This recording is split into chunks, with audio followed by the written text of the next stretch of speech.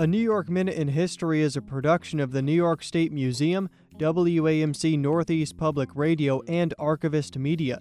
Support for the project comes from the William G. Pomeroy Foundation. The program is also funded in part by Humanities New York with support from the National Endowment for the Humanities. Any views, findings, conclusions, or recommendations expressed in this podcast do not necessarily represent those of the National Endowment for the Humanities.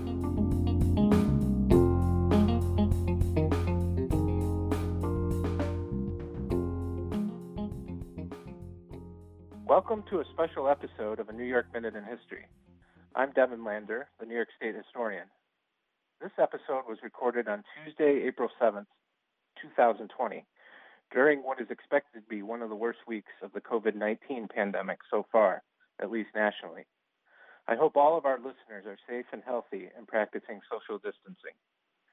Today's episode is about how historians can be documenting this pandemic for future generations. As historians, we often work on events that took place in the distant past, yet we all live through and witness important historical events as they are happening. Sometimes we may not realize it, and other times, like with the current pandemic, we realize that we are living through a historically important event. Today, in adherence to social distancing guidelines, I am joined by phone by three colleagues to discuss ways to document this event we are all living through. One voice our regular listeners will recognize. Hi, Devin. This is Lauren Roberts, the Saratoga County historian and co-host of A New York Minute in History. I'm glad to be here today with some of my colleagues talking about the importance of documenting this unique time we're living in. You know, I can't tell you how many times I've been researching a specific event or time period, and I say to myself, man, I wish these people had written down their thoughts and feelings or how their lives were affected by this particular event. And right now, we're in the unique position to be able to do just that. As municipal historians, part of our responsibility is to collect and preserve the history of our communities. And this is certainly one of those times when collecting those firsthand accounts is really important. And there may be some historians out there looking for a little bit of guidance on how to go about that. So, joining us today on A New York Minute in History, we have Christine Rudarski, the City of Rochester historian, and also the president of the Association of Public Historians of New York State. Christine, thanks for joining us from an appropriate social distance. I know that over the last few weeks you've put together some guidelines to assist municipal historians in developing their own collections regarding COVID-19. And I was hoping that you could share some of those guidelines with the listeners and maybe talk a bit about specific things you've done in Rochester to begin building your own archive. Thanks, Lauren and Devin. It's a pleasure to be here with you today. Yes, you are absolutely right. The Association of Public Historians of New York State, or AFNIs as we like to call it, we represent the 1,600-plus government-appointed historians throughout New York State. And so our role is really to provide educational resources for these historians and to help them to do their job in the best way possible. And so as soon as we started to realize the magnitude of this outbreak, the board began discussing ways of helping our historians to document this issue. And so we recently put out some guidelines for our historians. I first have to say that the most important thing that we've stressed with our members is that health and safety are the number one priority. So we don't want people out there disobeying social distancing guidelines to collect history.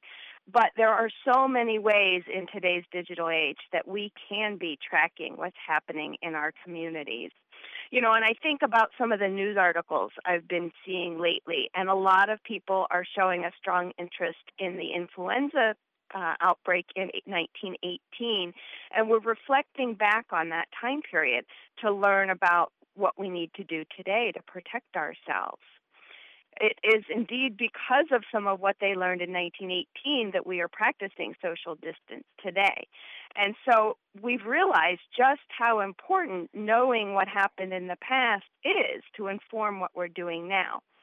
And it's for that very same reason that we need to document what's happening now. Because when the next pandemic comes about, we're going to be asking, what did they do in 2020? And so we're asking our historians and the public in general to start tracking what's happening today. And so there's a lot of ways people can do this. some of the suggestions that we've made for our members and for the public in general are, first, keep a diary. We don't often do that in the way that people in the past might have done. But there's no reason why we can't just grab a journal and start jotting down every day our notes about what's happening right now. What are you seeing in your community? What are you doing? What are you feeling?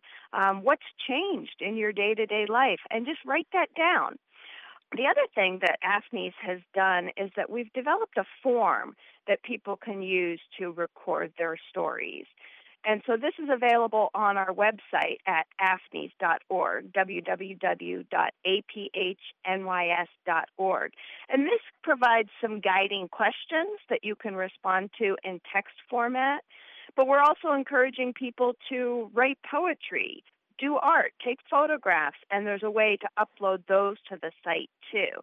And AFSCME will be collecting those and creating a statewide archive, but we will also be distributing those throughout the state to our local government historians or historical societies so that these things can be preserved in the communities where they were created. So some of the other things that are happening, people are taking a lot of photographs, posting to social media. How can we capture those? Those will be very important in this digital age. Save and record newspaper articles, and this is a time-tested tradition among historians, right? Anywhere you go in an archive, you find clippings of newspapers or newspaper archives. So this will be really important. And then, we've got historians throughout the state who are doing different things to preserve this. And I know we're going to talk to Matt Ertz in a few minutes, who can tell us about his timeline project. So, there's a lot we can be doing. But the thing I want to stress is that it's not enough just to document. We need to make sure that these things are getting into the hands of people and organizations who are going to preserve them so that 50 years from now, 100 years from now, we have a place to go where we can find these stories and ensure that they're preserved. Great. Thank you so much, Christine. That really gives a lot of guidance for historians. I really appreciate you sharing that. And now I'm going to introduce another guest we have joining us today. Matthew Ertz is the Madison County historian and also the vice president of the Association of Public Historians of New York State. Matt has also been active in collecting information about the COVID-19 pandemic and specifically the ways it has affected Madison County. So Matt has put together a timeline beginning way back when we first began hearing about the coronavirus, and he has continued it up to the present. So Matt, thanks for joining us, and could you tell us a little bit about how you started the timeline, the kinds of information you've included in it, things like that? Thank you for having me.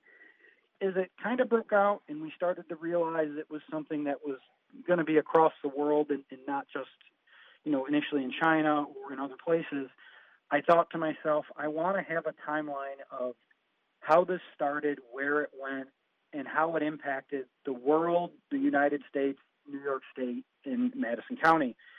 So I started tracking any time there was news dating back almost to the beginning when the first cases were reported in December when the World Health Organization announced the outbreak on New Year's Eve of 2019. And each time this happened, I tracked and went along when New York State confirmed its first positive case, which was March 1st of 2020, and all the way through when Madison County starts making announcements, when colleges started announcing that they were going to extend spring break and later they canceled classes completely, when the schools started to close, when the hospitals in our county started to announce their visitor responses. And the reason I did this was I wanted to have a timeline to just show how quickly it spread from the world to home. It's been an interesting experience, and in many ways it's been a sad experience because a lot of what you chart it can be negative. To date, now we've focused more on kind of the daily announcements when guidelines get extended. Yesterday we extended the New York State pause through April 29th. That's part of this. And every day for Madison County, we track how many new cases there are in Madison County. We've had 2 deaths, sadly. And then we track how many cases have been listed as getting better, healed, with the hope and understanding that hopefully soon we won't have to track this, but we'll have a great timeline of how this impacted the world, the United States, New York, and Madison County, and I made this available to all the folks within my region so that they could do it even smaller down to a town level and talk about the impact that that this had on their towns and their villages and their local communities. With the hope of, we can use this as a resource down the road just to kind of look and see all the things that happened and how the world changed literally within a month. Thanks, Matt. I really like the idea of keeping a timeline, and I think a lot of that is because in the community today, the world today, we're all working from home and life is so up in the air. All the days seem to blend together. I mean, sometimes I feel like I don't even know what day it is. I'm sure I'm not alone there. But also, the situation is so fluid. Things are changing so rapidly. It's hard to remember when the first confirmed case of COVID-19 appeared in our community or our county. So putting together something like a timeline really allows us to look back and see exactly how quickly the situation developed and at what point different measures were put in place by national officials, state officials, and right on down to our local officials that were really trying to reduce the spread of the virus. It's been a unique experience because it's something you have to keep up with every day. So every day I, check our Madison County updates, and then I check the New York State updates and the federal updates, and I try and throw in different moments in time where it got, this sounds weird, but almost realer. So, that night, I think it was March 11th, when the NBA canceled its season, and we all found out Tom Hanks has it, and it was like everything came at once. I think that was when it got somewhat real for a lot of people that weren't in the epicenters. And then more recently, the Summer Olympics being postponed about a week ago, and then just in the last couple of days, the British Prime Minister being put into the intensive care unit, that kind of stuff, just to show how quickly it evolved across the world. It's definitely, when you look back on it, it's just insane. Yeah, and I just want to comment on the timeline, and I think it's such a simple concept, but it's incredibly powerful just looking at what you've done already, and the idea that it needs to be constantly updated. So it encourages the historian to monitor the situation globally, also within the state and their locale, and make these notes and continue it on every day. As Lauren said, the days kind of blend together when you're working from home. But if you're working on this timeline type of concept, I think it helps you realize not only the realities on the ground in your town or municipality, but also what's happening globally and the general trend of this pandemic, as we see, the governor talking about yesterday possibly reaching a plateau in New York State. Hopefully he's correct. Hopefully the numbers start going down. But then what's happening in New York City is not the same thing that's happening in Western New York or Central New York. So there's going to be different realities on the ground, and tracking them through this timeline concept, I think, is incredibly valuable. And it actually already is on the AFSCME's website. So anyone looking for it can go to www.aphnys.org. And under our blog, if you see Historians Start Documenting COVID-19, you'll find a list of suggestions, and within that are links to the documents, to the form I mentioned, and also to a draft of Matt's timeline. So anybody is welcome to take that and use that and update it for their own communities. And we're very grateful to Matt for being willing to share that. That's great. And I think, you mentioning the Google form that you guys have created really brings up an important point in how we are collecting the material right now, because documenting this pandemic is so much different. I know, Christine, you mentioned the Spanish influenza pandemic that a lot of us are looking back to, but in our modern world, right, the way that we collect the information is so different from what we have to look back on for that pandemic, right? We're not really writing letters, newspapers have been cut down, and it's almost, I want to say maybe 90-95% digital content. As as illustrated by the way that you've created a Google form for people to put in all of this information in a digital format that will be saved and preserved. So I'm wondering, Matt and Christine, either one of you that want to chime in, how should we be collecting this digital content? How, as far as format, if you could give some tips as to ways that we could collect this and keep it in our archives digitally and the best way to preserve it, sort of best practices for what we're trying to do right now. Yeah, that is a really tricky question because, of course, people are keeping records in a variety of ways. Facebook, for example, is one of the formats that is being widely used here in my community. There are a number of people or groups who have established Facebook groups. One in our community is to help people find supplies that they're having trouble getting, particularly if they can't leave their home for various reasons. Another is, about collecting bright spots in the community. So the issue is, how do we capture these types of social media posts for the future?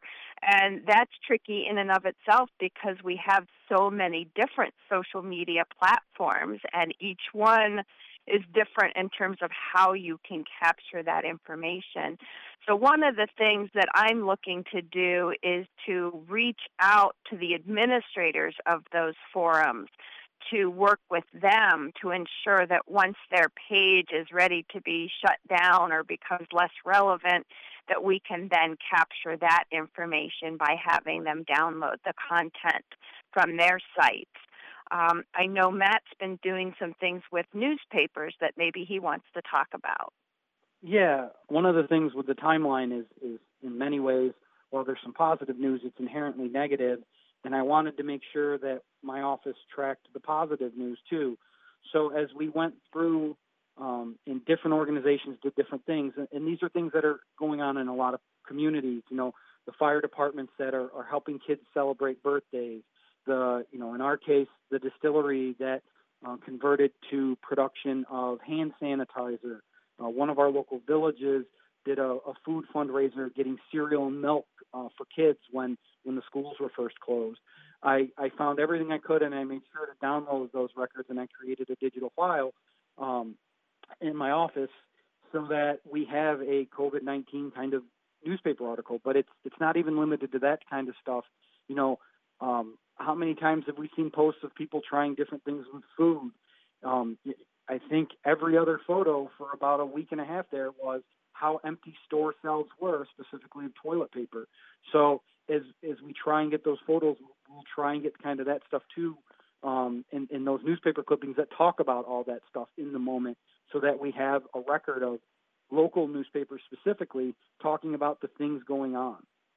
I think what's very different about this, Matt is talking about sort of an age-old resource, newspapers, but the way we read and capture newspaper information is so different today.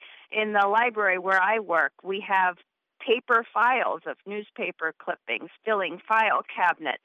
Today, they're not filling physical file cabinets, they're filling hard drives. And that becomes tricky for a lot of us, too, because, what we now understand is that hard drive space can be expensive. And so, as historians, we're struggling now to capture data in new formats and to store those in new ways. And I think this is proving to be a learning exercise for many of us in that, we're all capturing these sorts of things on a smaller basis, on a day-to-day basis. But now that we're being overwhelmed with all of this information, it is requiring us to rethink how we're managing that digital information and how we're ensuring that it's preserved for the long term. I think that those are important points, and just from the perspective of the State Museum in Albany, those are real issues for us as we try to grapple with documenting this on a statewide basis. And I know my colleagues in the curatorial department, specifically our curator of our government and politics collection, is collecting everything that comes out of the state, and that's a lot of stuff, and it changes daily. And And, this is monitoring the governor's office, monitoring the Department of Health, the state education department, obviously the schools, and all the agencies really are grappling with this in their own way and in their own unique way in many cases, including the Office of Parks, Recreation, and Historic Preservation, which has had to alter its thinking about gatherings of people at the parks. Initially, the idea was, go and enjoy your park while you're being quarantined. But as more and more people have done that, it's become more of a problem because social distancing is not always being practiced. So the Office of Parks has had to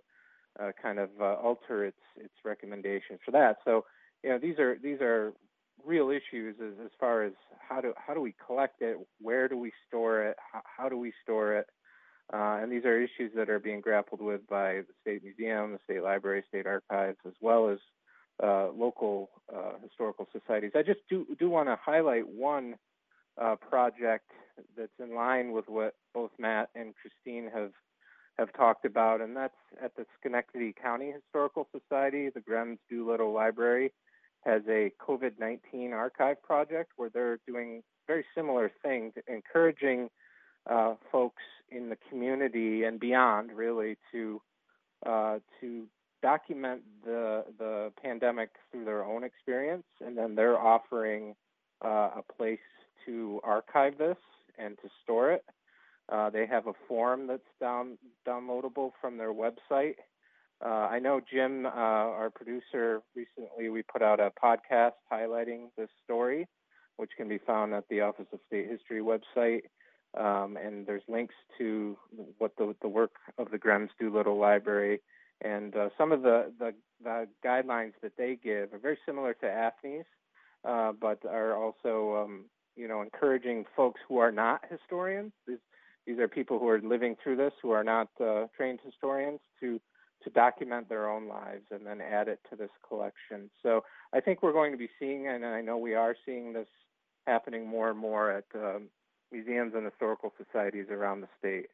And I should note that AFNI's is working on a crowdsourcing collection project, too, that we hope to launch in the next week. And that will allow residents to upload photographs and record their own oral stories about their experience as well. So it's sort of a oral history project in a smaller format where people can record short stories, and we're very eager to get that out to the broader New York State community so that individuals who are not necessarily historians have yet another format for sharing their experiences. I wanted to mention that we can, kind of take a page from our books as historians when we look back at what is not traditionally documented, in that we should remember to try to collect information about underrepresented populations and how they are dealing with this pandemic and living through it. Things like minorities, what's happening in our prisons with the inmates, maybe people who are less privileged. Their stories are going to be very different than some of the traditionally collected materials or some of the traditionally collected materials. So I would encourage the historians listening to try to document all different aspects of society and maybe people who have been underrepresented in the past. That's a great point, Lauren, and we are seeing currently statistics that are coming out nationally that this pandemic is affecting communities of color in higher percentages than other communities, and it's very important for us to realize that there are differences in socioeconomic background that are really play a role in how things like pandemics can play out in different communities, and also the prison population. There continues to be stories coming out from prisons around New York State and nationally about outbreaks and how difficult that is to manage. So that's very excellent points. One other thing I wanted to mention is that I know we've really been talking a lot about how historians can collect information, but I think Christine really hit on this point with asking, the general public to contribute to this project that AFNIS is working on. But also, just so that people know, you can email your local historian and you can attach photographs that you've taken, or maybe you have a young child who celebrated their birthday with a drive-by birthday parade because of the limitations of social distancing. We have to cancel parties and gatherings, but we've seen a lot of this on social media. I would encourage people to find the email address for your local historian, send an email, attach your pictures of the empty store shelves, attach the pictures of the downtown with no cars, no people walking around, attach pictures of small businesses that are closed or restaurants that are only available for takeout.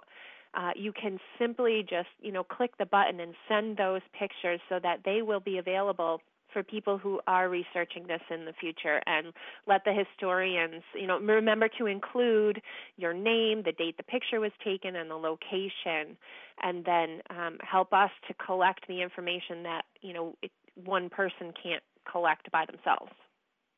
And along with that, something to keep in mind is, since I posted the AFNI notes a little while back to our regional and through our social media feeds in Madison County, I've actually gotten a number of emails with people wondering what's the format I should use. And the short answer I've told everybody is the format you're most comfortable with, because we want you to document about you. And when people ask to get more specific, I tell people, I hate to say everything, but everything, because we want to know about how your daily routine has changed. We want to know about what you're doing if the kids are home and how you're dealing with that. We want to know, I told a couple people, the senses. How are your senses different? Did you live in a community that you used to be able to walk and smell coffee at your local coffee shop every morning, and now that's gone? Did you, just what you said, are places now boarded up or sealed off because they're closed? How has that changed? Do you hear wildlife more than you've heard it in the past? That kind of stuff is just as important, because it's changing who we are in the moment. It's changing how we interact with our communities. Even things like calendars, save your calendars, because what I've noticed with my own personal calendar is suddenly my calendar is populated with Zoom meetings.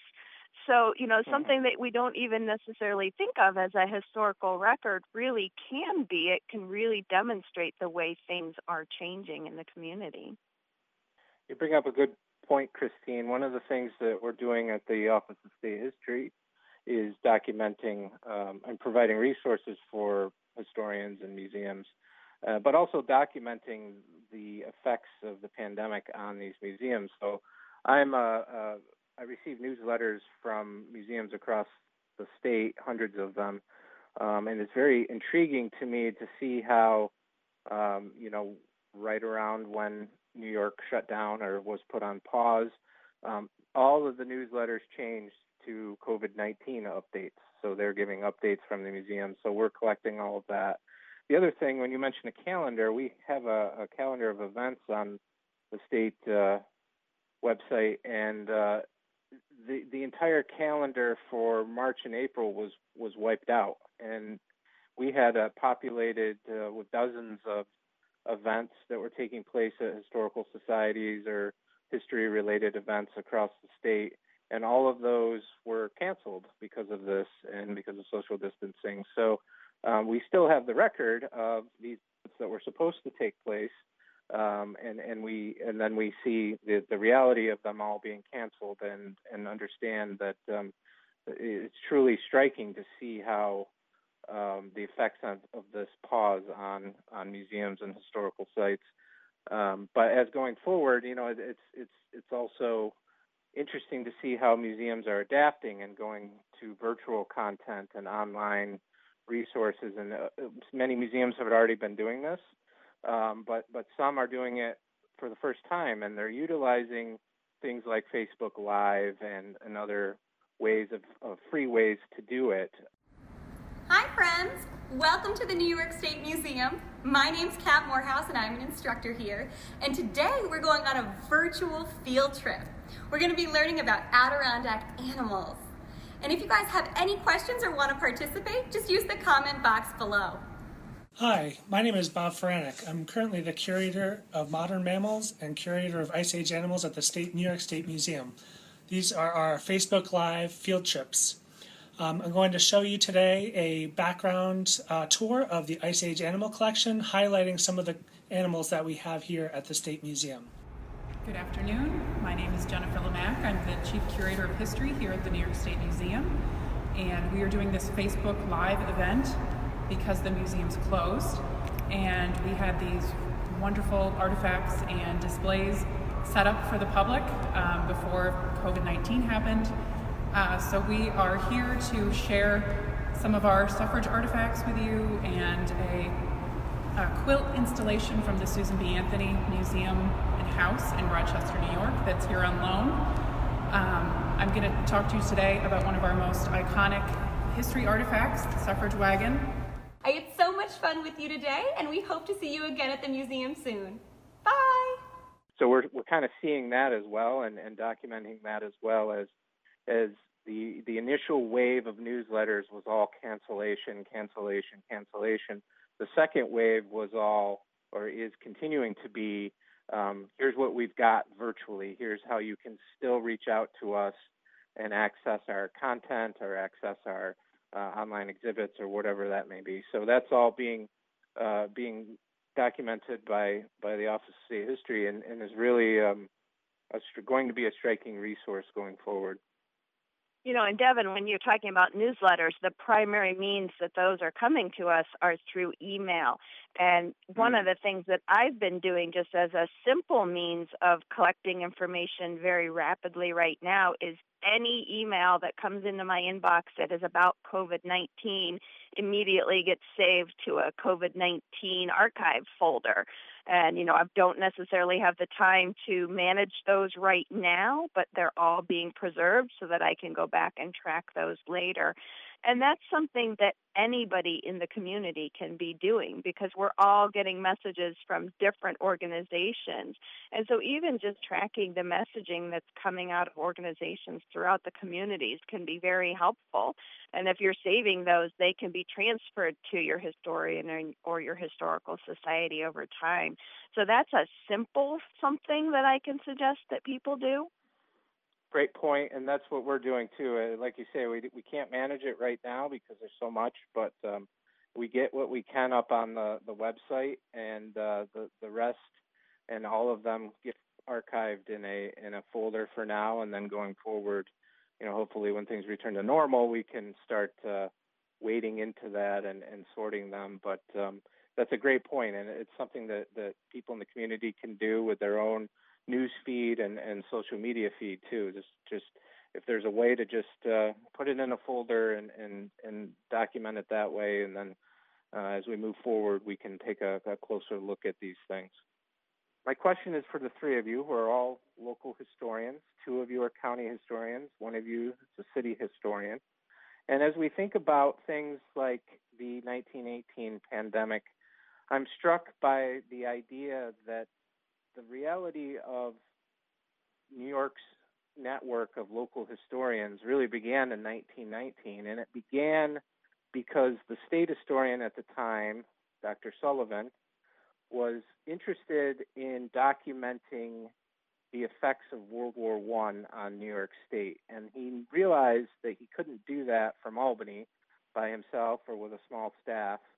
And what he really needed was historians in the community that could document the history of their community. And because of that, and because of that understanding of how valuable that would be, the local government historians law was passed in 1919, and we just celebrated 100 years of that last year. And it's somewhat ironic and also important for me to highlight how this network of historians in New York State, represented by AFNIS, is now poised to be able to document another great and sorrowful event in New York's history, which is this current pandemic. And without the vision of James Sullivan in 1919, and without New York's continued commitment to history, and without local government's continued commitment to their local historians and the work of these local historians who have toiled for decades, we wouldn't have this capability, and other states don't have this capability. So I would just throw out a question to the three of you.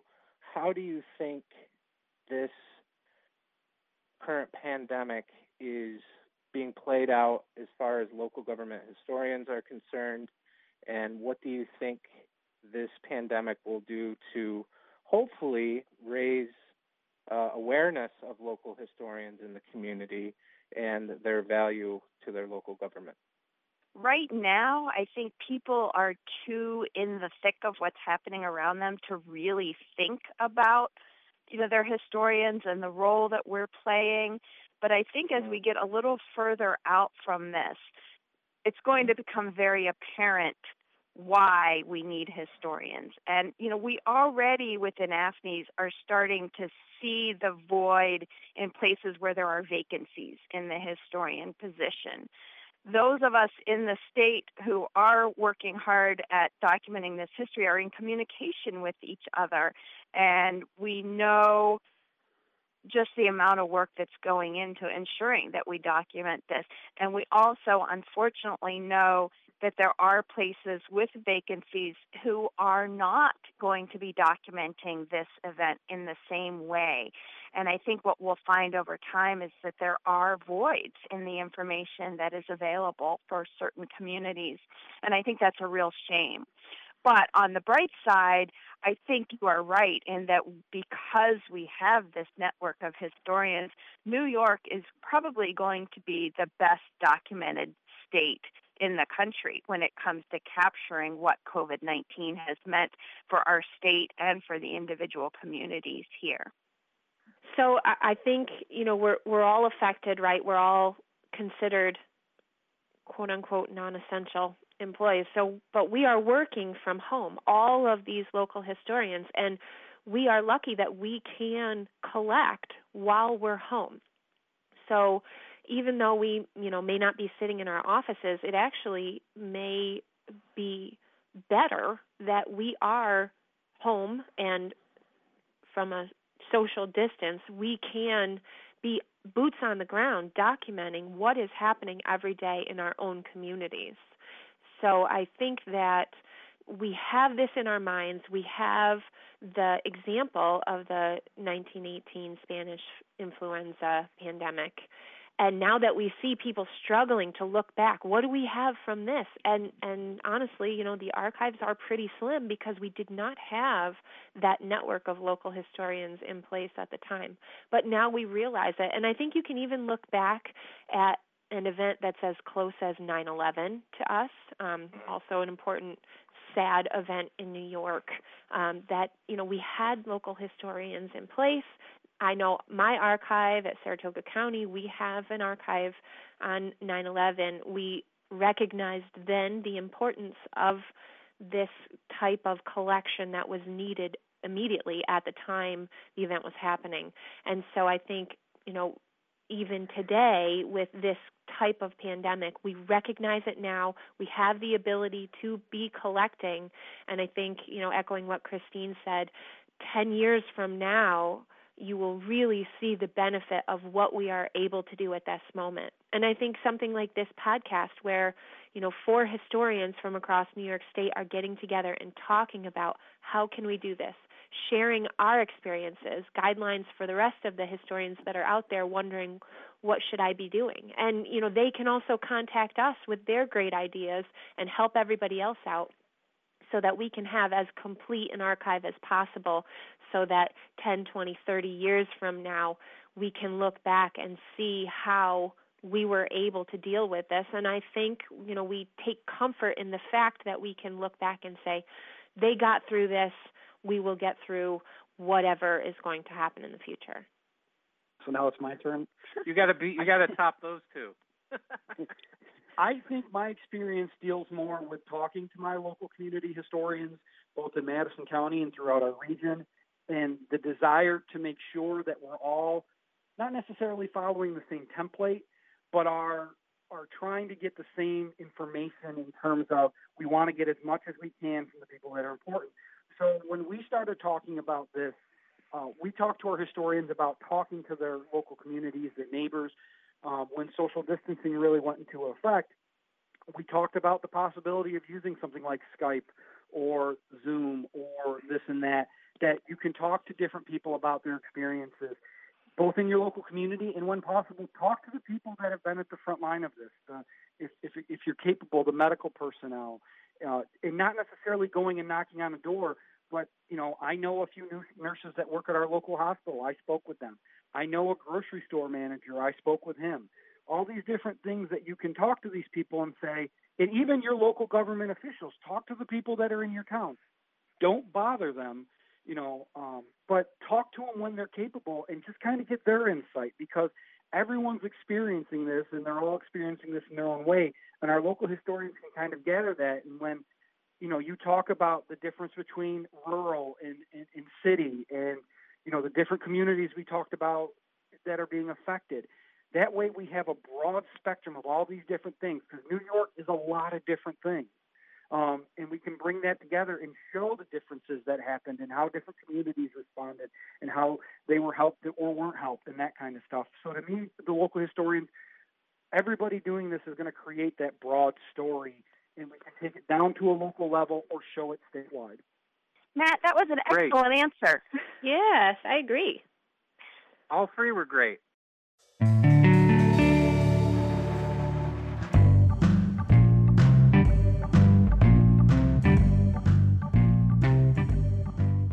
I just want to take the opportunity to thank our two guests who took the time today to speak with us about how historians can be documenting this pandemic that's affecting all of our lives.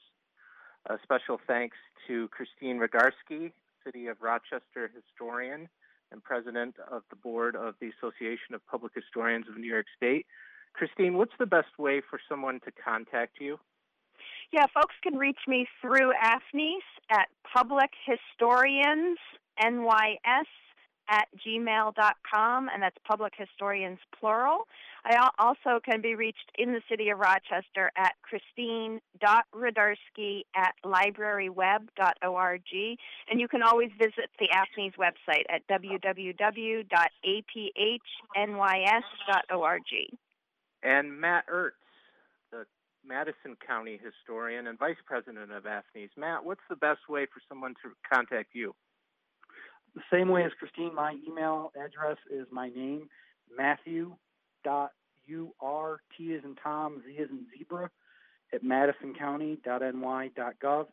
Or you can always check out our local Madison County historian social media page, where we post all sorts of different things, Madison County centric. Lauren Roberts, my co-host, Saratoga County historian. What's the best way for someone to reach you? I'll echo what they said. Email is always the easiest since we're all out of our offices right now. And my email address is lroberts@SaratogaCountyNY.gov. Great. And as state historian, you can contact me at my email, which is devin.lander@nysed.gov. Or you can check out the Office of State History website, which lives on the New York State Museum website. So if you Google that, you'll see our website, which we are able to update daily from our remote location. So we are posting material related to the history community and the COVID-19 pandemic on a daily basis. So please check that out as much as possible. And I would like to encourage our listeners, historians, and people who love history, to be safe during this time. That is the most important thing. And please practice social distancing guidelines so that we can flatten the curve.